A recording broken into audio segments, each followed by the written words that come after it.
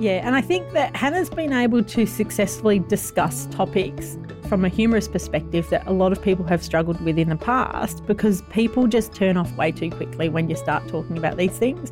But if you can pop some humour around it, it makes it palatable long enough to listen, and then you've actually been able to understand it, so it's then digestible and understandable. So it's that's sort of when it was such a game changer for me, because it was just like, oh, comedy can actually do a lot more than just have a few laughs.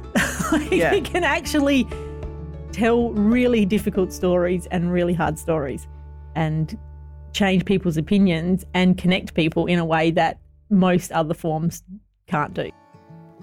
This is Reignited, where together we will meet interesting people who have a curious message for the world. They'll tell us about their experiences so that we can all reignite our lives. Hello, we're live here at the pod booth, and I have a very special guest today, Kate Burr. I'll introduce her in a sec, but this is going to be part of our podcast series where we talk to really interesting people who've got a message for the world, and I actually can't wait to hear what Kate's got to say today. So Kate Burr, welcome. Thank you very much. It's fabulous to be here. Yeah, so you're a comedian, a MC and a speaker. Yes. So we'll get into how you came to be all of those things. Yeah. But before we get started, you've chosen 3 symbol cards. So I'd love you to show us what you've chosen and why you've decided to do that to introduce yourself. All right. Well, I don't actually know why I did it either, but I have got I'm hoping that's a rainbow. Otherwise, it's a big smile. It can be whatever you want it to be. We're going to go with rainbow. I think just because even like rainbows only come out when it's crappy weather, and everyone just gets so excited to see a rainbow. And I think I still do even now, even though I'm very old or not a child anymore. So I think rainbows, just because there has to be really crappy conditions for something amazing to come out of it. And I think that's a really good, I think that will lead on to this one, which is about, this is a little flower. So that's just about growth. And for a flower to get to that stage, there has been a whole heap of stuff behind the scenes before you actually get to that. So I think that that's pretty cool. Am I doing this right? Yeah. Okay. You're good. So we've had a rainbow that has some strong metaphoric content there, where, you know, it needs to go through some stuff to be bright and happy and something you like, but also that sense of growth, that things don't just grow straight away. That's right.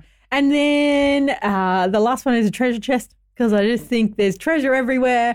You just have to look for it, and sometimes it's locked up, and if you can unlock it, then you get to enjoy the treasure. Yeah, so that's actually a really good start for where we're probably going to head. Oh, good. Phew, I did that very right. Yeah. So it's going to be, I'm going to ask you some questions and we'll just see where the conversation goes, because I know Kate and I have met on quite a few occasions and quite often end up in a really deep place, just philosophising about life and everything that it has to offer. So we'll see how it goes. So let's go back to when you decided to give comedy a go. What was happening for you and why? Oh, well, so it was back in 2001 was my foray into the stand-up comedy world. I had always watched Hey Hey It's Saturday as a child, just thought, this is amazing, shut up everyone, the comedians are on. And so back in 2001, I was living in Port Lincoln, I was in Adelaide for work, saw a flyer on the side of a cafe counter that said Triple J Raw Comedy Competition. And I went, why not? Let's give it a go. So I hand-filled out the form. This is back in 2001, before the days of internet. Hand-filled out the form, posted it in the letterbox, and instantly regretted it. What did you? I was like, I want to get that back. What have I done? Yeah, back in the days where you actually posted things. Yeah. Like as the only form of communication. So posted it off, freaked out a bit, forgot about it, got a phone call a couple of weeks later saying you've got your heat on in Adelaide in a couple of weeks' time. So I then had to prepare something, and I combined it with a work trip, which was good, so in Port Lincoln. So then I was getting dropped off to the airport for my husband, and the meeting was the day after that I was going over for work got dropped off by my husband, and I said, oh, by the way, I'm doing stand-up comedy tonight. Thanks for the lift to the airport. Slammed the door and ran into the airport. So you hadn't told anyone you were doing it? No, I hadn't told anyone I was doing it. I was like, what have I done?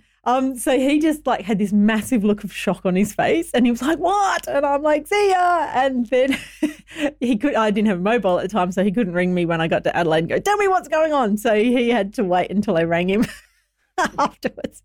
But I landed in Adelaide, rang a friend from uni and said, what are you doing tonight? And she's like, nothing. I'm like, I'm doing stand-up comedy. Do you want to come? And she's like, yes, I am there. So we went to the club. The guy before me was awful. And I was like, I'm not going to be that bad, I'm pretty sure. So I had this absolute false sense of courage when I got up there. Did my first ever stand-up set and I got laughed at, which was good. And it wasn't that bad. And that sort of just gave me enough of a bug and I was like, right, I'm in. Let's keep going. So do you remember what it felt like just before you went on? Oh, it was sheer absolute terror. Like, it was like, oh my God, what am I doing? And then as soon as I got that first laugh, it was like, oh yeah, this is awesome. And I think it's probably, I've never jumped out of a plane, but I imagine it'd be very similar to that, where people are absolutely terrified of jumping, but then enjoy it so much when they're doing it. Yeah, so talk us through what happened then. How did you develop your career as a comedian? Yeah, well, so after that, I got back did my work meeting the next day and went back on the plane to Port Lincoln. Just did nothing. I think it was a couple of months later, I was like, I really like this, and signed up for a comedy school in Adelaide with the late Dave Flanagan. And so I would fly over, always coordinating it with work. I was lucky I had meetings in Adelaide all the time. So I'd come over, did a 6-week comedy school in Adelaide, and then, just sort of started on the open mic circuits after that and just dabbled and kept going. And so did that fear and that terror continue?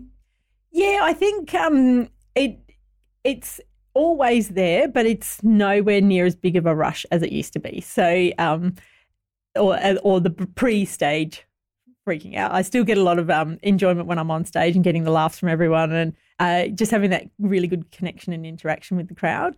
And yeah, so it's still a little bit nervous, but not so much anymore. Yeah.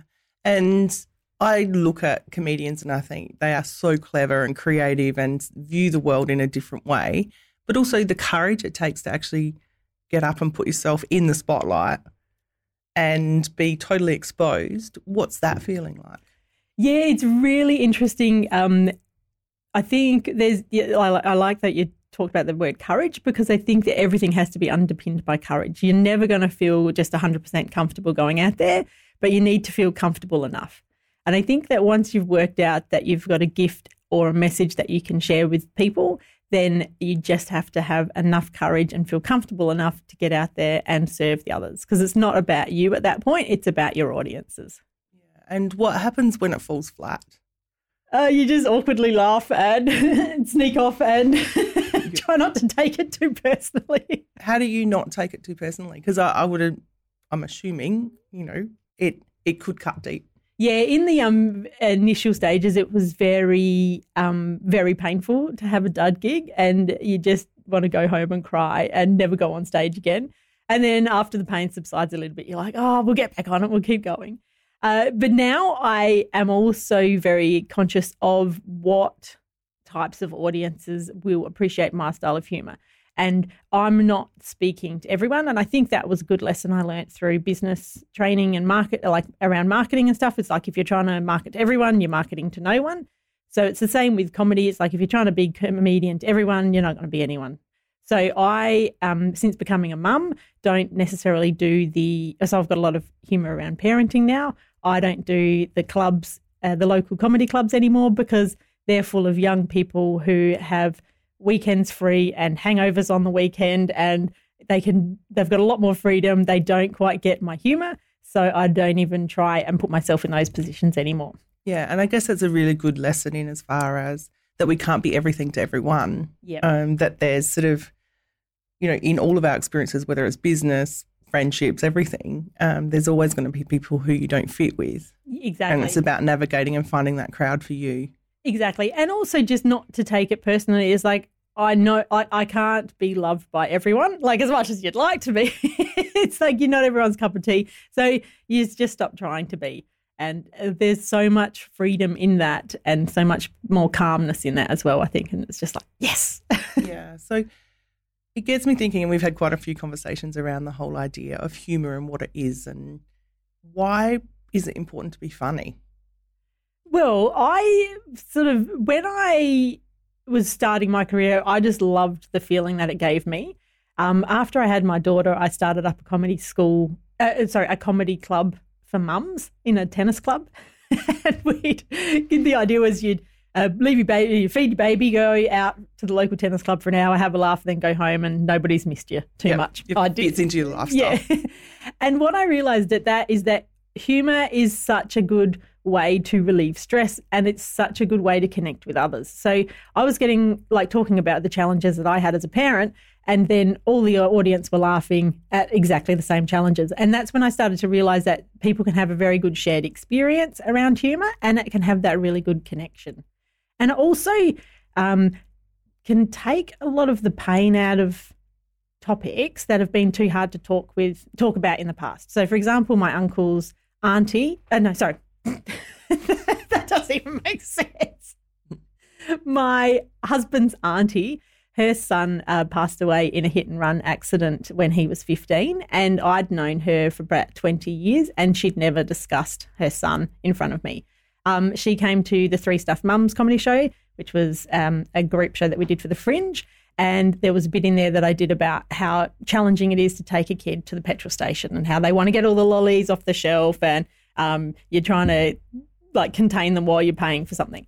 And that was enough she had such a good laugh about that was enough to then share a story about her son going to the supermarket and how he was trying to get all the lollies off when he was at the supermarket. And the way she really lived that story and the shine in her eyes, and she just was so joyous with that experience.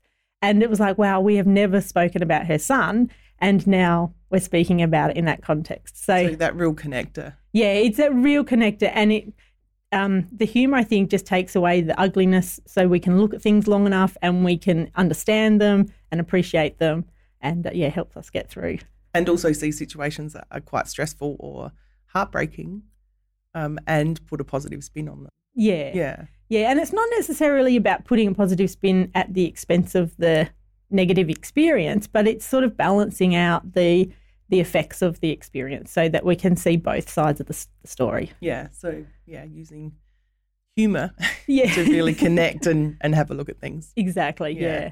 So talking about looking at things, what's the lens you look through? When you walk down the street, do you have that, oh, this is funny sort of aspect happening, or what's the lens that? Yeah, so I don't necessarily look through a lens of what is funny. I just pay attention to a lot of stuff. And everything is in very detailed, and I'm always looking at something and going, wow, what would that look like from a different point of view, or how does that work? Trying to find the funny bit in it. And a lot of the stuff, you see it gets looked at and then discarded. And then sometimes later down the track, things will pop into your head and you go, oh, yeah, we'll do something on that. So yeah, because some of the funniest things, or the things that are the best observations of life, are actually the most mundane. Exactly. As well. Yeah.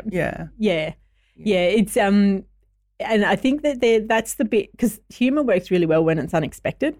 And so if you're talking about something so mundane that you wouldn't normally discuss, that's where people have got that shared experience, and then they can have a laugh about it. Yeah. Hey, you do lots of coaching in how people can use humour in their talks, in their boring topic training type things. What do you think the key is to humour? You talk about it as being stealth humour. What is that, and why is that important? Yeah, so when I'm working with speakers or leaders, business owners who are trying to use humour to communicate their message, because I think that it's interesting nowadays looking at shows like The Project, where it's current affairs with entertainment. So I think people are now looking for that. Things need to be entertaining as well as informative. And so putting humour around your message is, I think, a really future-paced way to go with things. So when we're trying to communicate a message with humour, we need to make sure that it lands and relates to our audience. And so using stealth humour doesn't mean that we are like, hey, 3 men walk into a bar, by the way, have a look at my product. It's let's put the humour in your message so that it sounds like you wouldn't, like, it doesn't sound like you're trying to be funny, but it actually is funny. And if it doesn't get a laugh, it just sounds like you're talking. Yeah. So it's a risk-free way to do humour, I think. So you're not standing at your presentation and needing to feel like a stand-up comedian. Yeah, exactly. Yeah. And I think it's also one of the things the big tip that I have around putting humour into presentations and your message is don't tell jokes, because jokes have a 50% failure rate. Because what happens, if you think about what happens when you have a joke, is that you start to announce that you're about to say something like 3 men walk into a bar, and then instantly the crowd's like, oh, she's going to tell a joke. Is this going to be funny?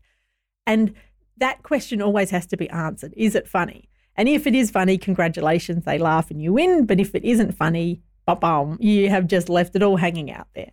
And the other problem with that is that it puts the audience in a confrontational situation, because if nobody laughs, one of you is wrong. The audience is wrong because they didn't laugh, or you're wrong because you didn't tell something funny. And that's a really high-risk thing to do. So, So using stealth humour is basically you just say things that sound like you would say normally, but you've engineered them in a way that will hopefully get a laugh. Yeah, definitely. And we've talked privately, obviously, about the fact that behind the humour there can be lots of different things happening, and how humour can sometimes cover up some of the things that are happening. And, you know, Hannah Gadsby has been brilliant in actually just calling it and talking about self-deprecating humour and how she refuses to do that now. Yeah. How does that sit with you? It's been really interesting watching Hannah Gadsby's journey. If you haven't seen Nanette, I highly recommend you get onto Netflix and watch that. But Hannah's, I actually was overseas when she did her Nanette show in the Adelaide Fringe, and had so many comedian friends say it's amazing. So I actually flew myself over to the Melbourne Comedy Festival to watch the show. It had changed a little bit from the live version to what ended up on Netflix, but I remember watching that show. What was interesting with Hannah is that we started around the same time. So my first Fringe was in 2007, and we were both nominated for Best Newcomer, and she obviously won that. And we've had a very similar comedy journey. Obviously, hers has its success curve has gone a lot higher than mine. I don't think she was expecting that either. But when I went over to Melbourne Comedy Festival, watched this show, bawled my eyes out the whole way through it, bawled my eyes out walking out the thing, and I think I kept crying until I flew home the next morning at 6 o'clock in the morning. Yeah, what was happening there? What happened is she was talking in her live show. I think she talked about it a little bit in the Netflix special, but not quite so serious, is that she was saying that she did humour to feel like she had a voice. She didn't think that she was listenable, worthy unless she had a microphone in her hand. And so that was basically her validation of her existence sort of thing. And then also using that self-deprecating humour was the way to get the laughs. What she realised over time is that self-deprecating humour was actually quite damaging to her sense of self, which was already pretty low because of the way she got into it. And so she says, I'm not going to do that anymore because it's not humility, it's humiliation. And I'm just like there going, oh my gosh. She just sounds like she's described bits of my life down to a T. Yeah. And so that was when I realised I was in comedy for a completely different reason than I thought I was. Yeah, what was that reason that you discovered on that day? And obviously emotion comes up because something's been touched. Yeah, I think it was just like I didn't actually think very highly of myself, and had used humour and stand-up comedy as a way to get myself validated and listened to and heard. And it was just like, oh, wow. And so at that point, I had been doing a lot of humour around parenting and how shit it was to be a parent. It was then I realised that laughing about how shit it was to be a parent wasn't actually fixing how shit it was to be a parent. And so that completely changed my whole viewpoint on what comedy could do, but how it can help other people. So yeah, that there's a story and a message that can come out. And even in Douglas, so Hannah's new comedy set, she really touches on that thing of being real and having a story and what's really happening. Yeah. as well. Yeah, and I think that Hannah's been able to successfully discuss topics from a humorous perspective that a lot of people have struggled with in the past, because people just turn off way too quickly when you start talking about these things. But if you can pop some humour around it, it makes it palatable long enough to listen, and then you've actually been able to understand it, so it's then digestible and understandable. So it's that's sort of when it was such a game changer for me, because it was just like, oh, comedy can actually do a lot more than just have a few laughs. It can actually tell really difficult stories and really hard stories and change people's opinions and connect people in a way that most other forms can't do. Yeah. Yeah. So you went and saw Nanette, and obviously it touched something. What did you do with that information and that realisation that, it's different to what I thought of as to why I'm doing comedy? Like, what did you do with that? Well, I went home and just basically chucked out all my old material. I was like, we're done with this sort of stuff. And then rewrote a Hannah Gadsby inspired show for the last year's Adelaide Fringe called Mum by Name, Not by Nature. And that talked about some pretty heavy topics around how I hated being a mum. I didn't hate my daughter. I just put the record straight on that, but I just didn't really enjoy the whole responsibility and work and thanklessness of the whole thing and the way it had all been set up, and have used my time off stage where I was working on things to actually sort of unpack some of the reasons why parents struggle so much with, or some parents struggle so much with things. Yeah. And how did that feel in comparison to what you'd done previously?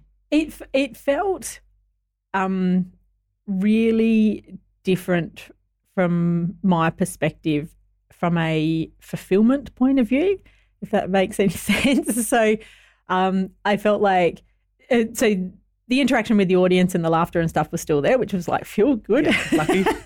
And what was interesting was there was laughter there where I wasn't actually, I hadn't written the laughter in, but people were still laughing. And I'm like, oh, clearly this is a shared experience. Yeah, so you got some bonus laughter in there. Yeah, but having that laughter, but then also just going, oh, okay, this has taken comedy to a whole new level for me. And I think that's sort of really driven the Funny on Purpose work that I do now, about you can actually use humour to craft your message and get that so much further and remembered so much better as well. Yeah, definitely. Let's go back to the whole idea of laughter, and sometimes there's something behind it when comedians write jokes and what's happening behind the scenes. Can you just talk us and give us a little bit of a hint into some of the things that may have been happening for you? Yeah, well, lots of people talk about the benefits of laughter. So there's like all the psychological things and the physiological things. So like it fills your body with endorphins and it reduces your stress hormones and improves your blood flow, and it like does all these amazing things to your brain, and all your areas of your brain fire up at once so you can remember things quicker and understand them longer. And people talk about all the benefits of laughter, but they don't actually talk about the power of laughter. And the power of laughter is where laughter can deflect and devalue and diminish what's actually going on. And I think that's what I, like if I have a proper solid chat, solid look at myself, that's what I was doing. I was using laughter as a thing to hide all the mess that was going on in my life at that time. Yeah. And, that chaos around parenting and being a business owner at the time, it was all just like, have a bit of a laugh about it and pretend it's not there. Yeah. And so when I was on stage getting the laughter and that instant response, it felt amazing, but then I'd step off the stage and feel ordinary, like just terrible. And it got to the point where the laughs on stage weren't making up for the awful feelings off stage. And that's when I had to step away from the comedy stage for a couple of years and just get all that sorted. Yeah, so how did you get sorted? Because, I mean, obviously I'm a therapist and I'm going to advocate for people getting help. But, that realisation that, this was serving a purpose and it's not doing that anymore. Yeah. How did you sort through that? Yeah, well, I spent a lot of money on therapy. Yeah. It was in and out of, I think I started with a couple of counsellors. They weren't quite doing it, so that I ended up with the psychologist. Probably should have done some art therapy because being creative probably would have been a better fit for me than just sitting there talking about it.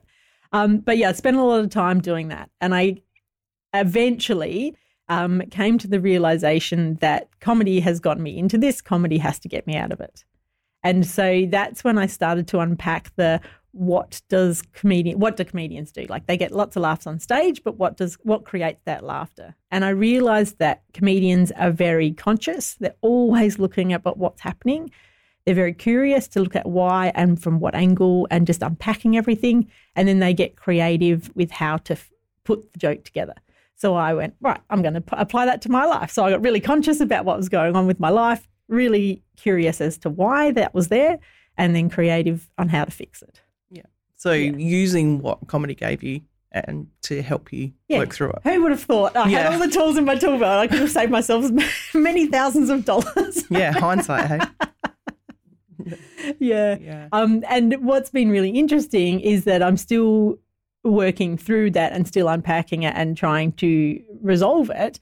But last year got the diagnosis of clinical depression, and that had been there for almost 10 years. And what was interesting is how powerful the laughter was at masking all those symptoms, because I had sought professional help in those early stages, but it was never picked up. And probably it wasn't picked up by a lot of people around me either, because they were just like, oh, yeah, this is just hilarious. And she's having fun. We're all having fun. So it sort of just completely got dismissed. So it was like masking it completely. Yeah, totally. And did people see you as, Kate the comedian 24/7? Yeah, pretty much. Yeah. And when I've shared with a few people, and now everybody gets to know that I've got clinical depression, but most people just go, oh, as if you do. Like, you're the last person I'd expect to have that. Yeah. And quite frankly, I'm the last person that I'd expect to have that too. Yeah. And so when people say that, what does it do for you? Does it make you want to hide it even more? Or? No, it makes me want to get out on the bandwagon and just really explain this to a lot of people. Yeah. Because I think that mental health is so misunderstood, and so people are terrified of it, and there is so much stigma around it, and people don't want to talk about it, and there's so many things wrong with it. And so I've been using my conscious, curious, creative hat around mental health, and I just really go, okay, there is such a need for more education around this. Yeah, so how do we do that? We have certain days of the year, and there's a lot more mental health awareness than when we were children. Yeah. It was let's just hide everything. So how do we move forward with that as a society? Well, I think we need to have a better framework for the whole discussion around it. So I had depression for 10 years and didn't know it. I knew more about breast cancer that I have never had than I do about depression that I've had for 10 years. And I think that if you look at the breast cancer model, it's a really fascinating model of what they do that is so much better than what mental health is doing currently. And I have had a chat to a couple of professionals. There's a foundation at the Royal Adelaide Hospital, and he said, I sort of explained what I was thinking to him, and he's like, yeah, breast cancer was like that 30 years ago. People suffered alone. They didn't have the help around it, and it's much different now. So, for example, with breast cancer, I know that I need to check my breasts every month for changes. If I find any changes, then I need to go to the doctor. I possibly will get a mammogram, possibly will have a biopsy, possibly will have a lump removed, possibly have a mastectomy, and then right down the track, there'll be no hair, no boobs, and about to die. Yeah, so there's a trajectory and a pathway. Yeah, my understanding of depression was you're in a mental hospital with a straitjacket in a coma. Yeah. I had no idea what the treatment was, no idea who the things were. But when people say maybe you should see someone, I'm like, I don't know who a someone is. Yeah. Hopefully that's changing a bit now, but I literally had no idea what a someone was. Yeah, and that's a really good point because, and sometimes it's about actually having that conversation with someone in the first place. That, things aren't right. What do we need to do? And see someone. Who is that someone? Yeah. But it's even what are the symptoms that are not right? Mm. I remember back in the early days, just after I had my daughter, going on the Beyond Blue website all the time. And I was like, well, I'm not lying in bed bawling my eyes out. I'm not crying every day. But what I failed to understand was there's two sides of depression. There's one which is like that I can't do anything and I want to go to bed. And then there's the other side, which is very agitated and exceptionally angry. And I got the exceptionally angry, furious one, but didn't realise that was that. Everyone just thought, oh, you're just being a bit difficult and being a pain in the ass. Yeah, or I'll just channel it into humour. Yeah, and channel it into humour, yeah. And so I think there needs to be a lot more discussion around the warning signs and possibly even checking. So just like I'm in a routine every month with my breasts, it's like, what's the routine that I need to be in every month with my head? Yeah. What do I need to be tracking from a personal perspective to go, oh, actually this is going downhill a lot quicker than it normally is, or it's, that sort of thing. One of the things that I constantly ask in my corporate workshops and things on wellness is how are you and how do you know? I got that from a fellow art therapist, Amanda Moffat. She did her PhD on it. And I think it's a really good question because everyone has different signs and it's not like we just go, okay, because you're being a bit grumpy, that means that you've got depression. It's different for everyone that the wheels might be falling off. Yeah. And I guess it's, working out what they are. So how do you think we do that? Well, I was just going to say, even with that question, it's allowing the space for an honest answer. So I don't know how many times I hear, oh, how are you? Good? Excellent. And then there's no space there to actually tell the truth. And so when people say, like I remember just recently there was a Facebook page for police and there was an announcement that one of their officers had passed away from suicide. And they said, oh, we just wish that there was an environment where he could have felt like safe to talk about it. And it's like, if you're asking the question, how are you good? That's not a safe environment to talk about those sorts of things. And so being aware of what is helpful for people who are suffering mental illness to be able to explain those and have that safe place to talk is really, really important. Yeah, and I think going even further than that is actually when you ask the question, listening rather than giving advice or let's just fix it. Yeah. It's actually going, okay, well, what is actually happening for you? Because one of the best things for people who are not doing so well is to be heard. Exactly. And that's what comedy did, was to bring a voice. Yeah. And so I think that's one of the things that we really need to watch. But how much, and, I could rant on about this forever. And this is where a lot of our conversations have gone in the past. This whole thing of that we get discounted constantly about how we are doing. And even when we do say we're not doing well, it gets smothered or it becomes about the other person or a fix-it sort of mentality where they need space. And that's where we're lacking a lot in awareness around mental health as well, because I think when people they hear that somebody's not doing well, they instantly think they have to be the person who fixes it. So if you talk and this is where breast cancer comparison is so much easier, because it's like, I understand breast cancer, I don't understand mental health, and I can use these two to help me understand it. If somebody comes to you and says, I've got a lump in my breast, you wouldn't go, oh, let me just get my scalpel out and dig around and let's have a look at it. You would go, you need to you'd hope not. You'd hope not. Oh, gosh, I hope so. Yeah. You would say, okay, we need to get you to the GP to get a referral to get that checked out. So when somebody says, I don't think I'm doing that well, it's like listening to and hearing what they have to say. But the next port of call is not you having to unpack that and solve that for them. The next port of call is you having to help them get help. And finding the person who is an expert in that. Exactly. Yeah. So, and I think that's where people just go, I don't want to talk about it because I don't know how to fix it. It's like, well, you're not meant to fix it. Like, it's a disease, it's an illness. It is exactly the same as whatever you would go to, like any other physical illness you'd go to the doctor for. You don't have to unpack it for them.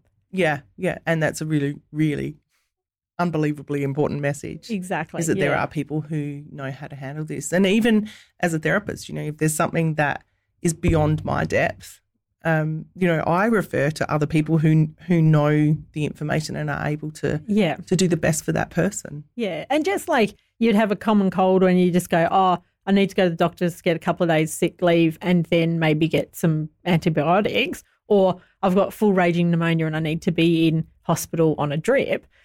There's like you can go at any level and any stage with mental illness to the GP and go, this is what I think I've got, or this is what I'm feeling. Can you help me out? Yeah.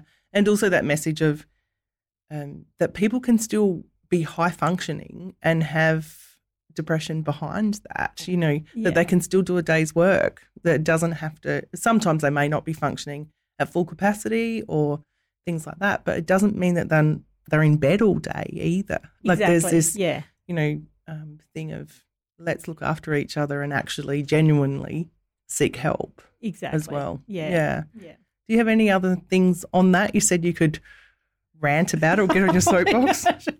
Well, this is your chance. Okay. The other thing that I think is really missing in the mental health space is calling a spade a spade. Yes. So we have Breast Cancer Foundation, we have breast care nurses, we have everything is breast cancer, breast cancer, breast cancer.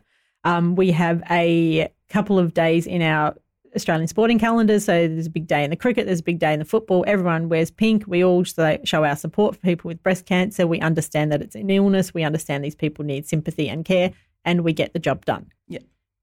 With mental illness, we have, and I don't want to discount the work that these charities are doing, but we need to really have a look at why we're calling it Beyond Blue, why we're calling it the Black Dog Institute, why we're calling it the Panda Association. Why are we not calling it Depression and Anxiety Association or whatever? I think we need to start calling them for what they actually are. Yeah. Because then it just becomes part of the vernacular. It becomes part of the conversation as opposed to, the Black Dog Institute, we can't even talk about it. It's so horrible. Yeah, so even the connotation of it is don't talk about it. Yeah. And then days where we're meant to be raising awareness, like something like Are You OK Day, has become a little bit of a spectacle for people who just want to feel like they're doing something, but they're not actually doing it in a way that's helpful. And so I feel like I'm breast cancer, giving a plug for breast cancer today, but for me, asking are you okay is the same as saying, can I check your breasts for lumps? Yeah. It is an intimate, personal question that should never be publicised on Facebook. And you need to ask somebody in private, in a loving space where there is time for them to say no. Asking, are you okay? Haha, this is a fabulous time. On Facebook, nobody's going to write what they're actually feeling. No. On Facebook. And so it's being personal about it. Yeah, and I guess it's about using that awareness and, what they're standing for is that people do ask the question, and it's not just on September the 12th. Yeah. It's every day. Yeah. And that's one of the things that I love in my rooms is when the door's closed and the mask can come off and people can talk about and experience and express exactly what's happening because it's exhausting to hold that mask on sometimes and people don't ask how they are. Yeah, it's like just pretending that we've got it all together because it's not a safe environment to show our vulnerabilities for whatever reason.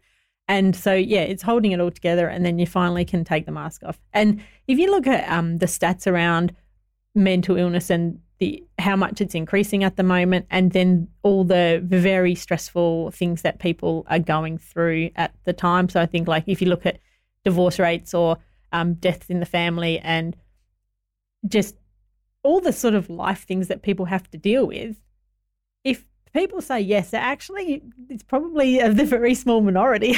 Yeah. If you can actually genuinely say yes, you're probably in the minority, I think. But because life is hectic and busy and it's the full spectrum of emotions and experiences. Yeah, and we need to be connected in a world that's becoming more disconnected. And that's the bit where it's making it, I think that's where we're seeing the rise of things is because people are just becoming more disconnected just out of the way we're living. Yeah, definitely. I've got a couple of things going through my mind around mental illness and how it's reported. I think about that young AFL footballer who had a suicide attempt, but they've avoided the word suicide attempt constantly. Or there was an interview on TV with Guy Sebastian about his new song and it's about his friend who suicided, but they avoided the word constantly and then just had the Lifeline number come up. And it's people need to just say it. Just talk about it freely. Or on Survivor. It sounds like I watch TV all the time. I do watch lots of TV. last night I saw there's a lady who was part of the tsunami, and she had to jump off this massive structure into the water as part of the competition, and she froze, and you could see she was having flashbacks. She was completely in trauma, and the rest of her team were on the other side. So one guy just jumped in the water and swam over to her to help her, and she didn't end up doing it because at least they recognised that she's in trauma, and they were actually yelling out to her, "We don't care about the challenge. You know, you're amazing." La la. And I was like, isn't that so good that a TV show has actually shown that? Yeah. That it actually doesn't matter about what else is happening, that her mental health in that moment was the most important thing. Yeah. And it's really fascinating because then it just becomes part of the social context and the conversation anyway. Like I remember just recently one of the local radio stations did a backyard garden makeover for somebody who had breast cancer and had been getting in treatment and stuff for the last 12 months and had a hard time, and her backyard had gone to rack and ruin. And it was like, wow, you're never going to hear people go, "Oh, Kate's been suffering from depression, so we're going over there to do a house makeover."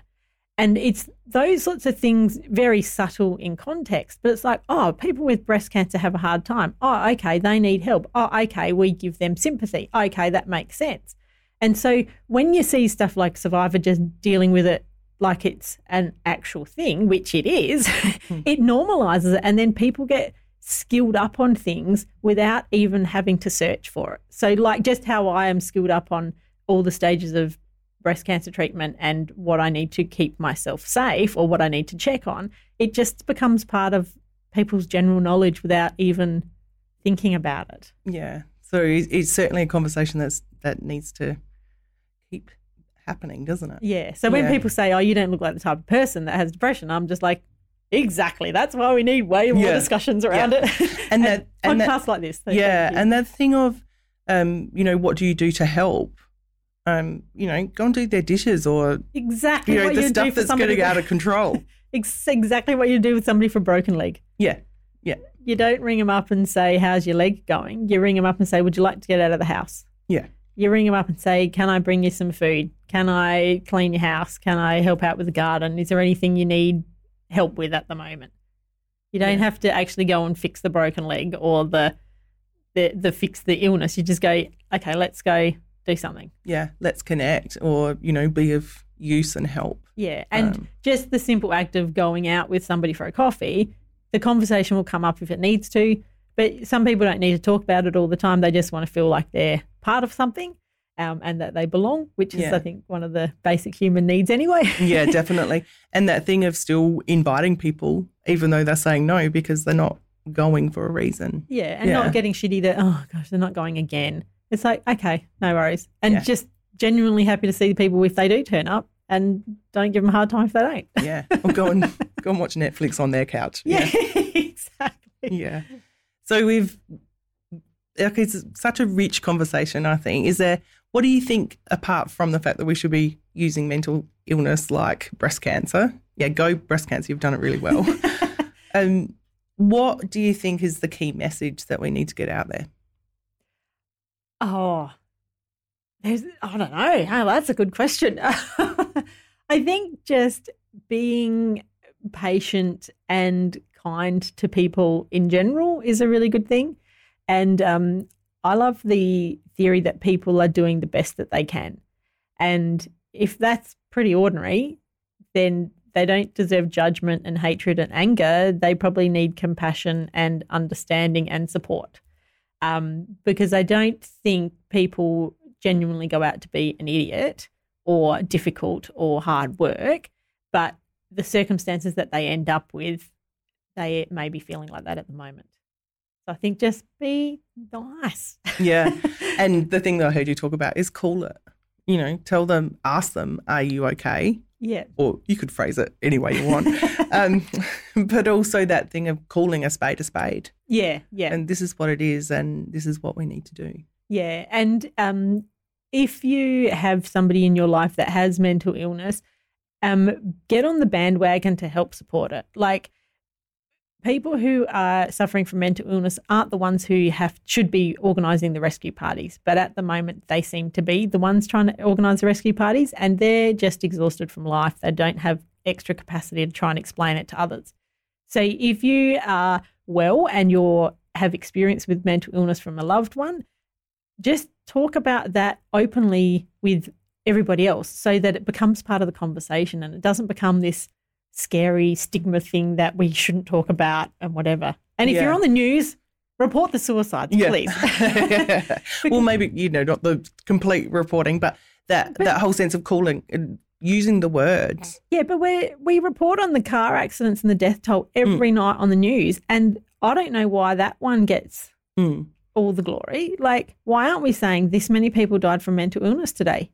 Yeah. This many people died from car accidents. They're both as preventable as each other, but nobody's talking about one of them. Yeah, that's a very good point. Something I'll ponder for a little while, I think.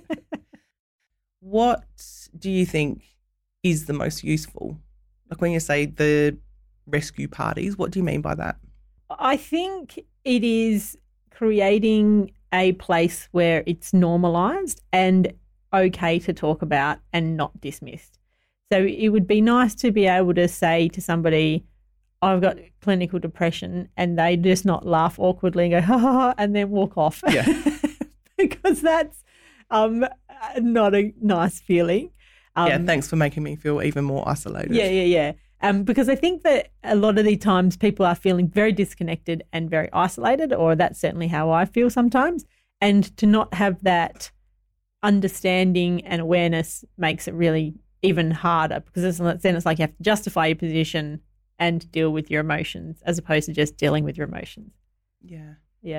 So it's actually dealing with them. Yeah. Now, that's what was going through my mind that I forgot. Carrie Bickmore, I saw an interview with her, and she was talking about the fact that going to a counsellor or seeing a psychologist or psychiatrist should be just like going to the doctor or the hairdresser, Exactly. and talking about it in your household like it is not taboo. It's not something that needs to be hidden, that I'm just getting my health in check. Well, it's really interesting because a lot of workplace wellness programs, they provide confidential counselling.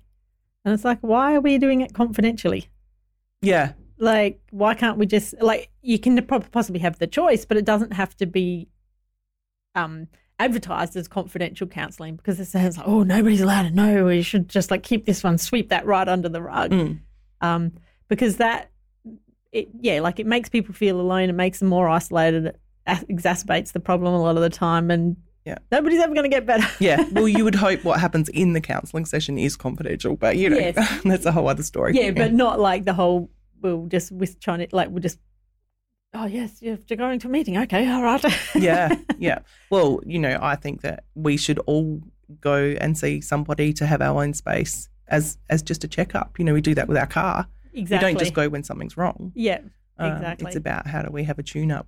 And I think that having that that regular checkup then gives you a much better self-awareness of how you're travelling, so that you know that, I'm feeling pretty good. I know that I'm feeling pretty good. I think I'm feeling pretty good, but I'm actually not feeling good. Sort of like when you go to the dentist, it's like sometimes you go, oh, yeah, my teeth are fine. And they go, no, they're not. No, you've got all these fillings.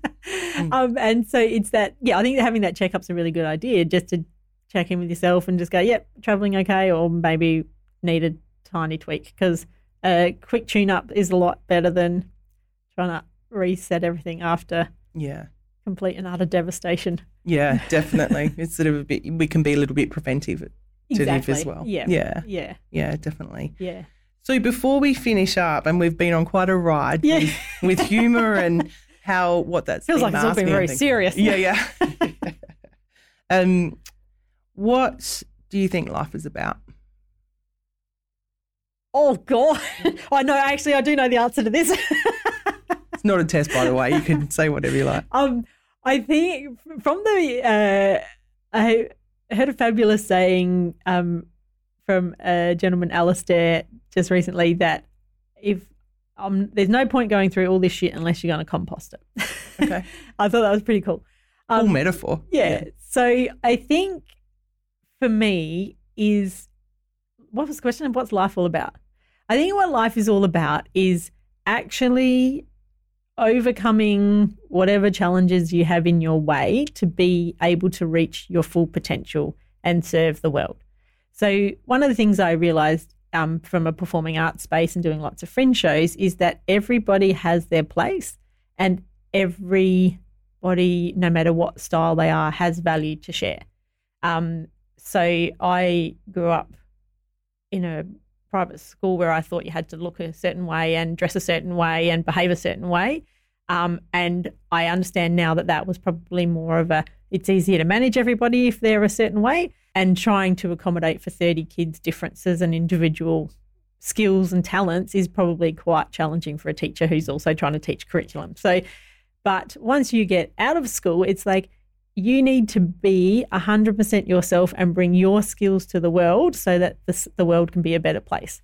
And if you're not able to do that because you're trying to behave in a certain way or look a certain way, you're actually ripping off yourself, but you're also ripping off others. Yeah. And do you think that's where that sense of self-worth and that comes when you're authentically yourself and finding your place in the world? Totally. And difference, I don't think, is celebrated as much as it should be. Like, I am really glad there are people out there who care for the sick and the elderly with the nurses and the medical staff and the doctors, because I don't have a single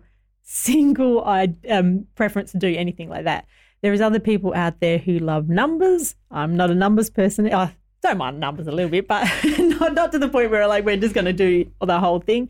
There are other people out there that are creating beautiful artworks for our walls. There are other people out there that are teaching our children. And the world wouldn't work if the world wasn't different. But I don't think we celebrate the difference enough, because it's like, thank you for doing that. Now I don't have to. Yeah. Yeah. It's a good way to look at it too, because we think of difference as being the extreme. Yeah. But it's actually about what your interests are, who you are, what you get, what floats your boat, how it all works together. Yeah. And I think rather than going, oh, you don't like the same things as I am, you must be wrong, think about that as a good thing. Like, in our household, I am not a fan of Turkish Delight chocolate at all. My husband and my daughter love it. And I'm like, well, that's really a good thing. We don't have to all like the same things, because now I get to eat all the good chocolates and you have to eat the dud ones. Yeah. And they're like, yes, we're going to eat the dud chocolates. Yeah. But it's like, there is enough in the world and enough abundance for everybody. But if we try and all be the same, then that abundance stops. Yeah. Because we're then all competing for the same things. But if we're all different and we're all stepping into our true selves, then there's enough for everyone. Yeah, and the box of favourites would look pretty boring if it was just Turkish Delight. It'd be terrible. It would be unfavourite. That's what I would be. Yeah, definitely. We could talk for hours, which we have in the past. So, Kate, thank you. It's so enriching and wonderful to hear that, your life experience has brought such a wealth of knowledge and, the really important message that you have, which is what's happening behind the humour. Yeah, thank you. Yeah, thank you so much. It's been a hard journey, but it's like now I get to share it with everyone and share my insights. Yeah, and I think, what you talk about with the model of mental health and what we have, it's really exciting to think that we as a society need to develop that. Yeah, and it's only a social media hashtag campaign away. Yeah. Are you going to lead it? I don't know what we can call it. Yeah. All right. We'll brainstorm that. If anyone's got any ideas, let us know. Totally. Yeah. Thank you. Thank you. For show notes and more information about my guests, and to get in touch with me, visit ignitearttherapies.com.au.